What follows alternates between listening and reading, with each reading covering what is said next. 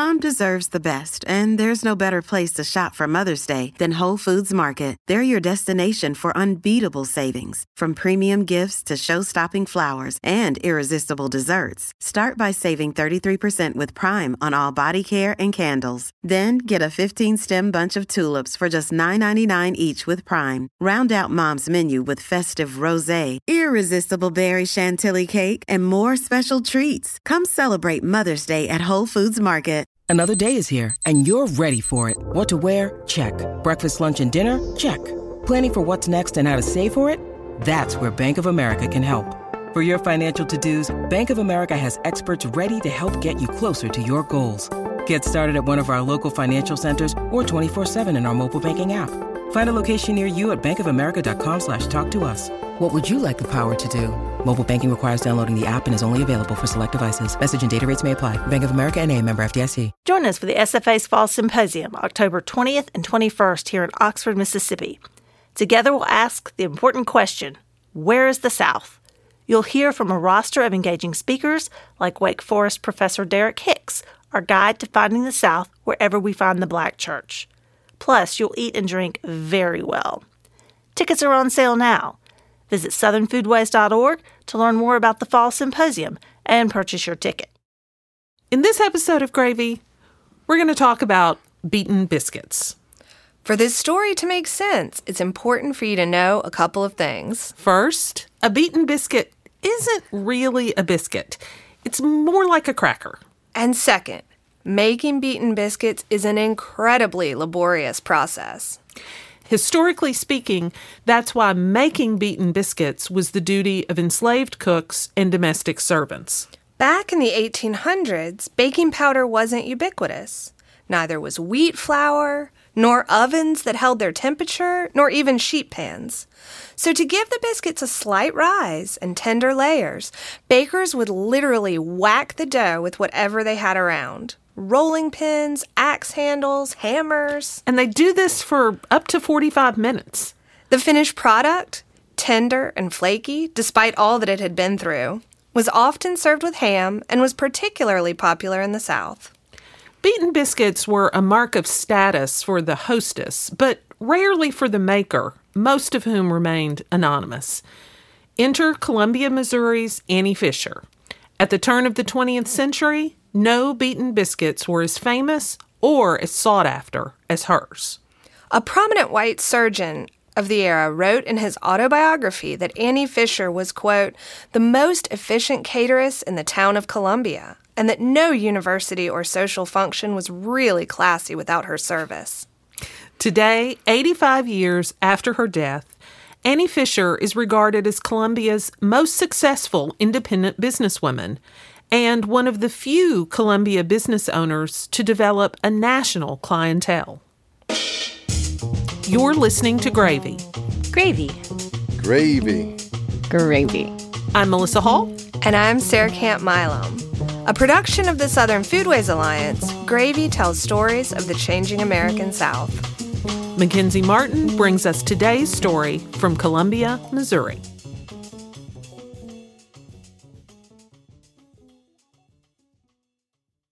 These days, the kind of success that culinary entrepreneur Annie Fisher enjoyed a century ago might be partly attributed to an impressive marketing plan, investors, or at the very least, access to a bank loan. But here's the thing about Annie Fisher. As a black woman in Jim Crow, Missouri, she didn't really have access to those advantages, and yet she amassed a fortune anyway. And the person who has probably done the most to piece together how she did it is Verna LeBoy. That woman had every opportunity to fail and didn't. It's a huge thanks to her work and additional research by historian Mary Beth Brown that we have a semi-complete picture of who Annie Fisher was. Verna's interest in Annie Fisher started about 30 years ago when she first moved to Columbia.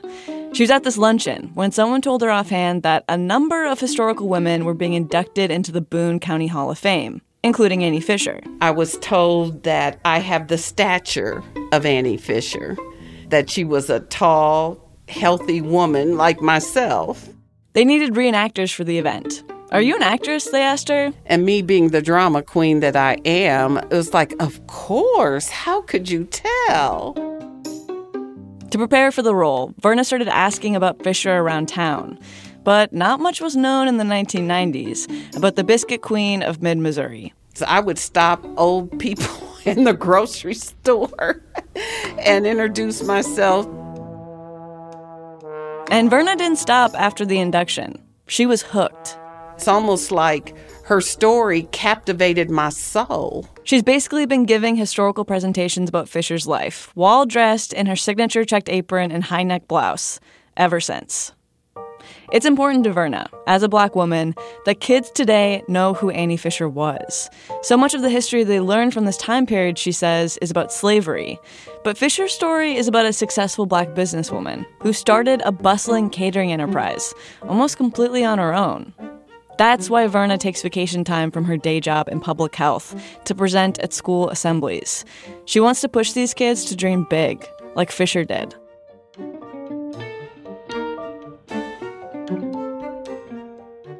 Annie Fisher was born into a big family in Columbia in 1867, 2 years after the Civil War ended. Her parents, Robert and Charlotte Knowles, were born enslaved. And from an early age, she worked. At first in the fields, then in houses rocking cradles for white families. When the babies were sleeping, though, she'd go and hang out with the cooks. Because that was where all the magic was happening. The smells, the aromas. Hospitality-adjacent roles were one of the few career paths open to women back then, Black or white. And for Fisher, the kitchen became a place of creative expression. She was good at it. A common refrain even started, "Just let Annie do the cooking."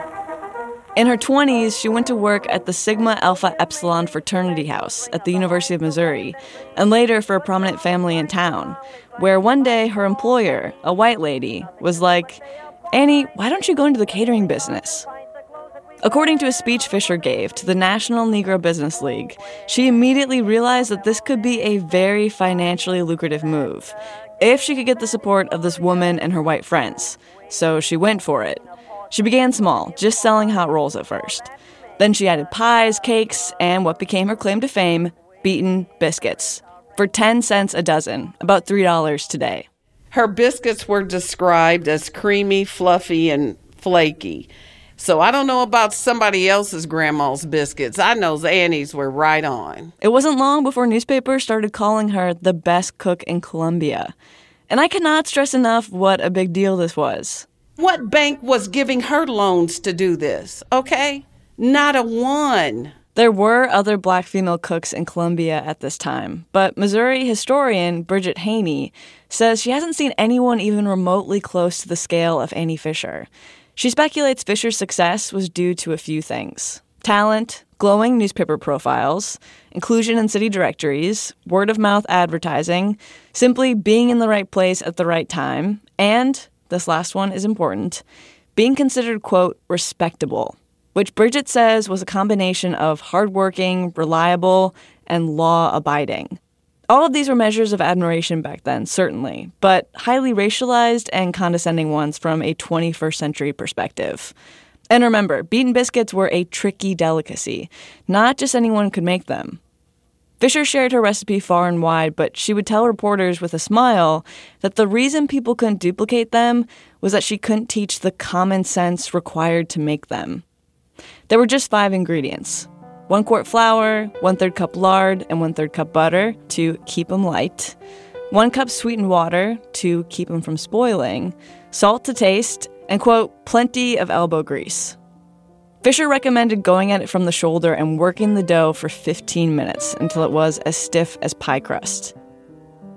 Her work was made easier, thankfully, with the invention of a machine called the Beaten Biscuit Break, manufactured by J. DeMuth of nearby St. Joseph, Missouri. It looks kind of like a sewing machine table to me. Verna naturally owns one of these and explained to me how it works. But it has wringer washer rollers on the top of it. To the uninitiated, it kind of looks like a pasta machine. You turn a hand crank to make the rollers turn. Verna also showed me how Fisher engineered her own biscuit cutter, which is basically a cookie cutter with 6 nails, allowing Fisher to cut a perfectly round biscuit and poke 6 holes in the top in one fell swoop. And there's a hole on the side. So when she cut down on the dough, air escaped, psst, and the nails in the lid would lift up all the layers, the stack of dough. And her biscuits ultimately served as a gateway into her entire menu. Chipped potatoes, fruitcake, roast chicken, salads, ice cream. Suffice to say, word of Annie Fisher quickly spread across the state. No function was too large for her to cater. I mean, people changed their wedding dates, their debutante party dates, so that Annie could accommodate them. It was not a party of any status if Annie Fisher wasn't cooking honey.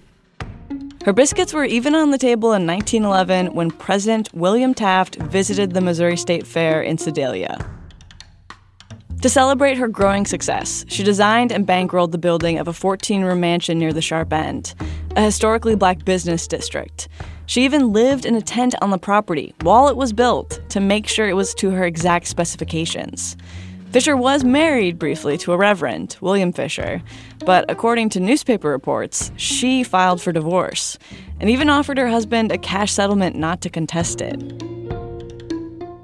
There was a journalist once that said Annie was excellent at making two kinds of dough. The one that rises for biscuits and the other one that makes bank accounts fat. By this time, Fisher was regularly cooking for 300 or 400 guests, with only the help of her daughter Lucille. And in the 1920s, her success was being heralded in newspapers across the country, with headlines like, "Road to Fortune paved with beaten biscuit." She was even featured in the National Encyclopedia of the Colored Race, alongside other famed entrepreneurs of the era, like Madam C.J. Walker, the hair care pioneer who became the first black female millionaire in America. In addition to catering, Fisher also ran a successful mail-order business, shipping her biscuits to both coasts and supposedly some movie stars. She mail-ordered her biscuits to Wall Street. By 1926, at age 58, Annie Fisher had made more than enough money to retire. But instead, she started a restaurant, specializing in chicken dinners. She built the Wayside Inn on a farm where her parents had lived, just outside of Columbia. Inside, the floors were polished, and the house was tastefully furnished with elaborate rugs, mahogany furniture, and leather. The restaurant was well patronized by a white clientele, but it wasn't a wild party spot or anything. Dancing and alcohol were strictly forbidden. It was prohibition, after all, and Fisher told a reporter at the time that the house had been sprinkled with holy water. Part of the mystique of Annie Fisher back then, and today, honestly, is how tight-lipped she was about her success. Nosy people always asked how much money she had, but she was coy. She'd only ever say something along the lines of having done pretty well for herself. She was very sassy in a very graceful way. In 1929, it was estimated that her fortune was worth between $100,000 and $150,000, which is akin to about $2 million today. And it wasn't just biscuit money lining her pockets. She also became something of a real estate mogul. In addition to her 2 mansions, she owned 18 smaller houses around town that she rented out, during a time when it was notoriously difficult for Black Americans to own homes. She was an enterprise.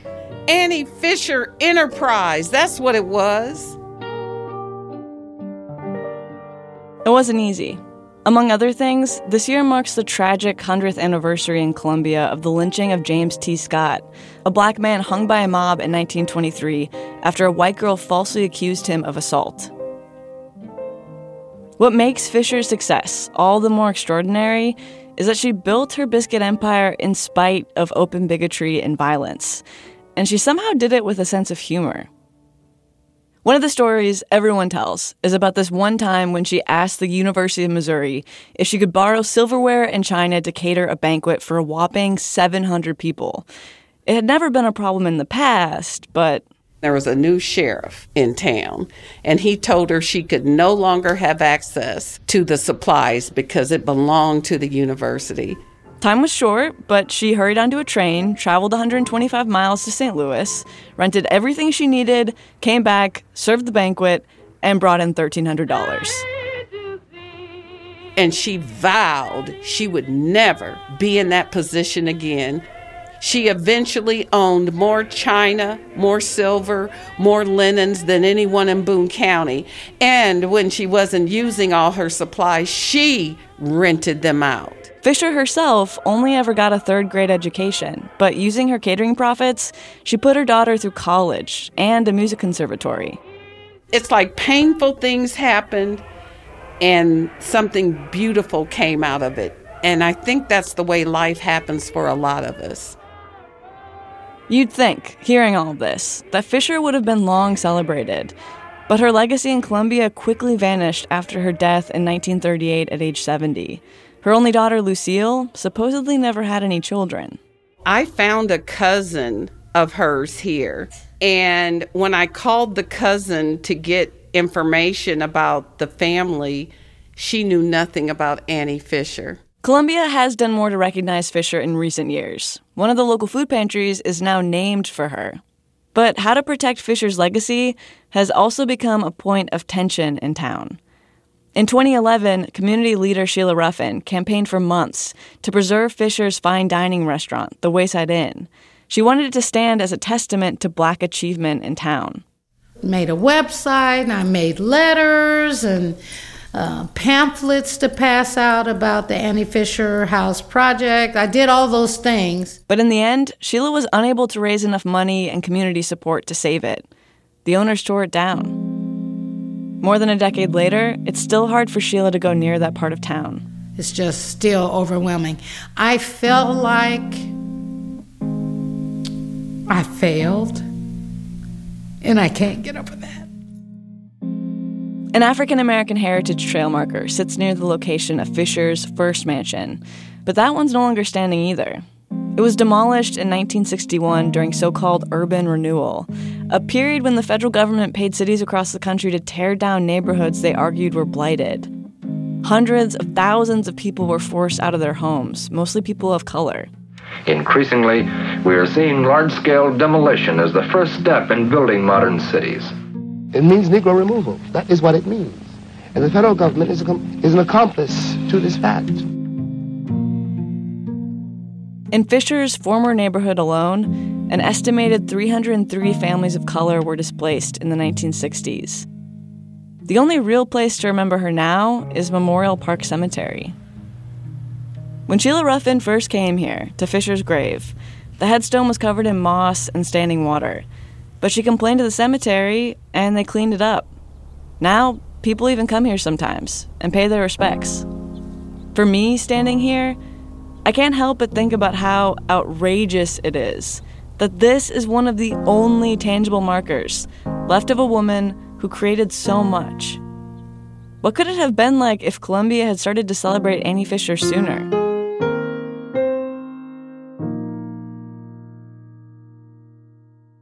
When we come back, we'll meet a food writer from Columbia who grew up in Annie Fisher's shadow without even knowing it. Maker's Mark bourbon is aged to taste in Loretto, Kentucky. The Samuels family uses locally grown soft red winter wheat and sources water from a lake on the distillery's campus.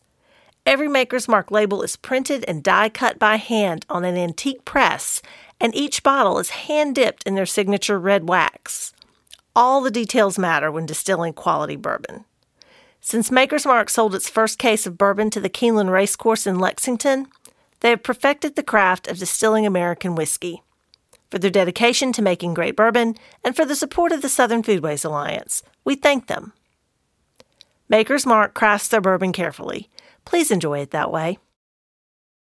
Hey, it's Melissa, popping in to say that if you like this episode of Gravy, I think you'll really like A People's History of Kansas City from KCUR Studios.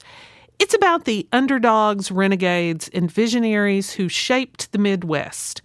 Learn how Missouri created sliced bread and then almost forgot they had, and how Wichita, Kansas kick-started America's obsession with fast food. That's A People's History of Kansas City. Subscribe wherever you get your podcasts. Food writer Donna Battle Pierce was just a kid in the 1950s when her family moved to Columbia, Missouri. Her parents, Muriel and Elliot Battle, were both distinguished Black educators. And the landmark case, Brown v. Board of Education, had just outlawed segregation in schools. And their purpose of coming down was to integrate. When Donna and her siblings integrated Grant Elementary School, their parents called them their brave little soldiers of integration. But it was still very much the Jim Crow era. The teacher got up in my classroom and said, if you don't want to play with Donna, you don't have to. Back then, Donna says knowing the story of Annie Fisher would have been deeply empowering. And yet, Donna never learned about Fisher in school. Instead, she soaked up Black culture in the pages of Ebony magazine. I grew up in two worlds. I grew up loving my culture and appreciating so many different things about it, but not sharing it with white people who totally didn't understand it. As a teen, Donna became politically active, protesting the Vietnam War with fellow students. Then in college, she took her first Black Studies course and became fascinated. But it wasn't until the 90s that Donna finally learned about Annie Fisher. She was living in San Francisco then, but was in Columbia visiting her parents when she saw none other than Verna LeBoy as Fisher on television. You see me as a maid-ish type woman, a cook-type woman, that's fine. I'm going to be the best at it, and you're going to pay me for it. And I said, what the heck is this? How is it possible that this woman was in my community? Donna discovered she had a lot in common with Annie Fisher. They both loved cooking. They were both members of St. Paul AME Church. An old family friend of Donna's had even baked biscuits with Fisher. I just could not believe that I had missed this part of Columbia's history.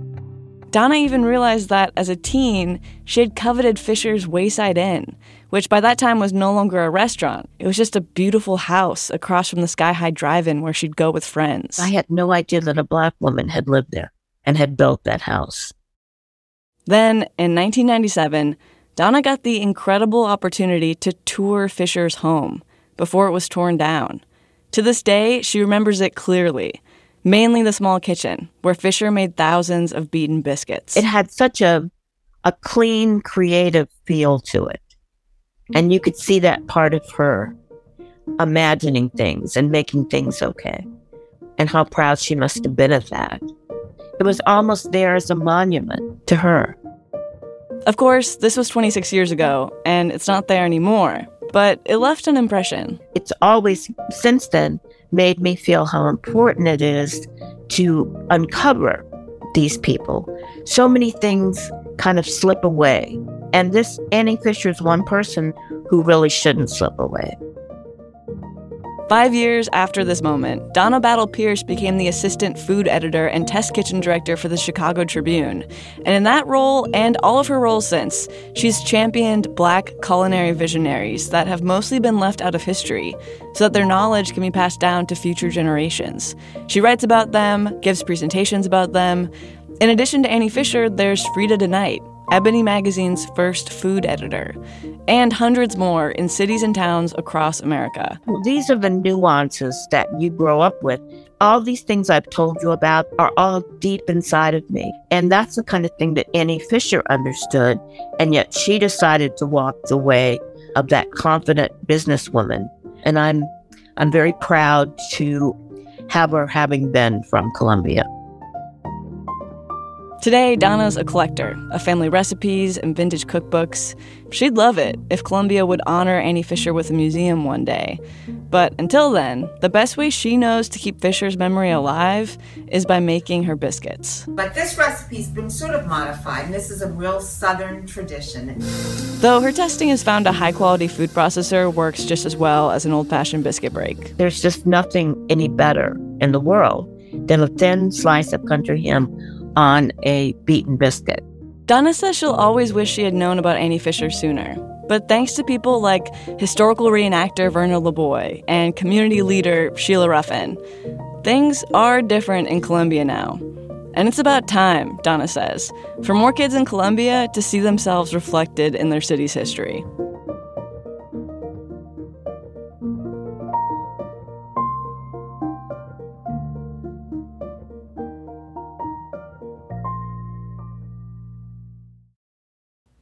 This episode of Gravy was reported and produced by Mackenzie Martin. a James Beard-nominated podcast producer and reporter at KCUR Studios in Kansas City, Missouri. It was part of a collaboration with the KCUR Studios podcast, A People's History of Kansas City, hosted by Suzanne Hogan. A People's History of Kansas City is a show about the underdogs, renegades, and visionaries who shaped Kansas City and the region. You heard archival audio from The Dynamic American City, The Negro and the American Promise. Music for this episode came from Billy Murray, Fats Waller, Bessie Smith, James Brown, The Temptations, and Blue Dot Sessions. Special thanks go to KCUR Studios' Suzanne Hogan, historian Mary Beth Brown, historian Bridget Haney, Vox Magazine, and the Renewing Inequality Project at the University of Richmond. For further reading on Beaten Biscuits, we recommend John Edgerton's Southern Food at Home, on the Road, in History. I'm Melissa Hull. And I'm Sarah Camp Milam. Excited to lap up another episode of Gravy? Tell a friend. Pass the gravy boat. There's plenty to go around. Gravy is glad to be a part of APT Podcast Studios.